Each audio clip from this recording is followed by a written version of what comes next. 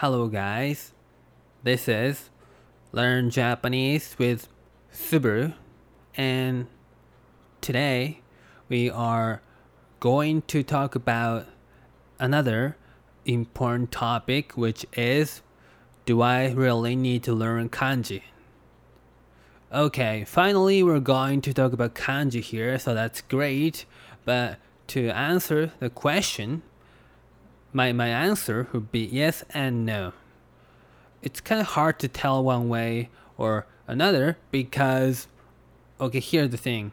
You don't need to know how to write kanji like katakana, because you can Google anything in hiragana, and if you want to use the kanji, your computer can give you an option if that word has kanji options.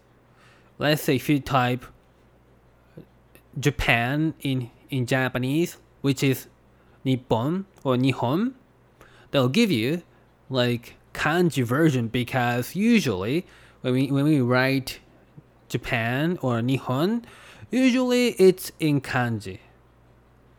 Sometimes katakana, I think, or hiragana sometimes, but mainly kanji.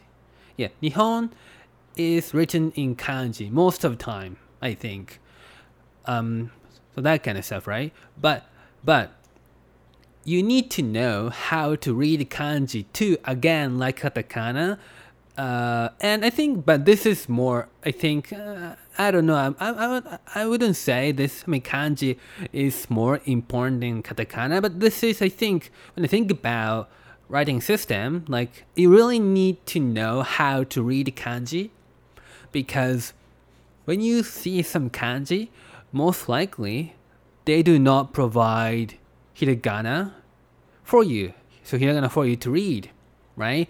So when you're in Japan, again, so many things are in kanji, so many signs and other stuff is in kanji, and usually just kanjis, right? So you do not have like hiragana or katakana to read. Yeah, so that's kind of, hardest part, I think. And in Japan, so many things are in kanji. It really is.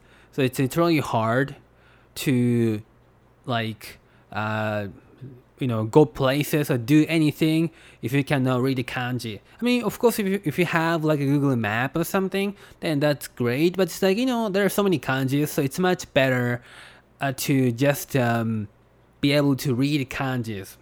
It really helps, but so prove my point here, even we Japanese do not even know how to write a lot of kanjis and stuff. That's true though.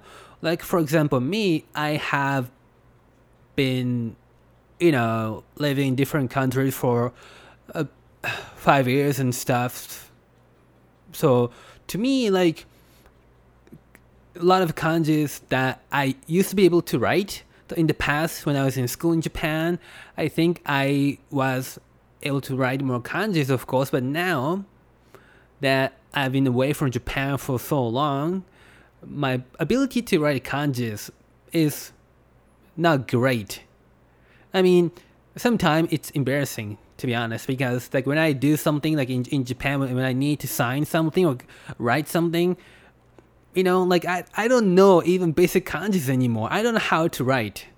I don't remember how to write those kanjis anymore because I don't use them ever. But I can always read kanjis. That ability stays the same. So my point is that you don't have to be able to write kanjis, any kanjis for that matter, but you really want to learn how to read kanjis, because you're gonna need it.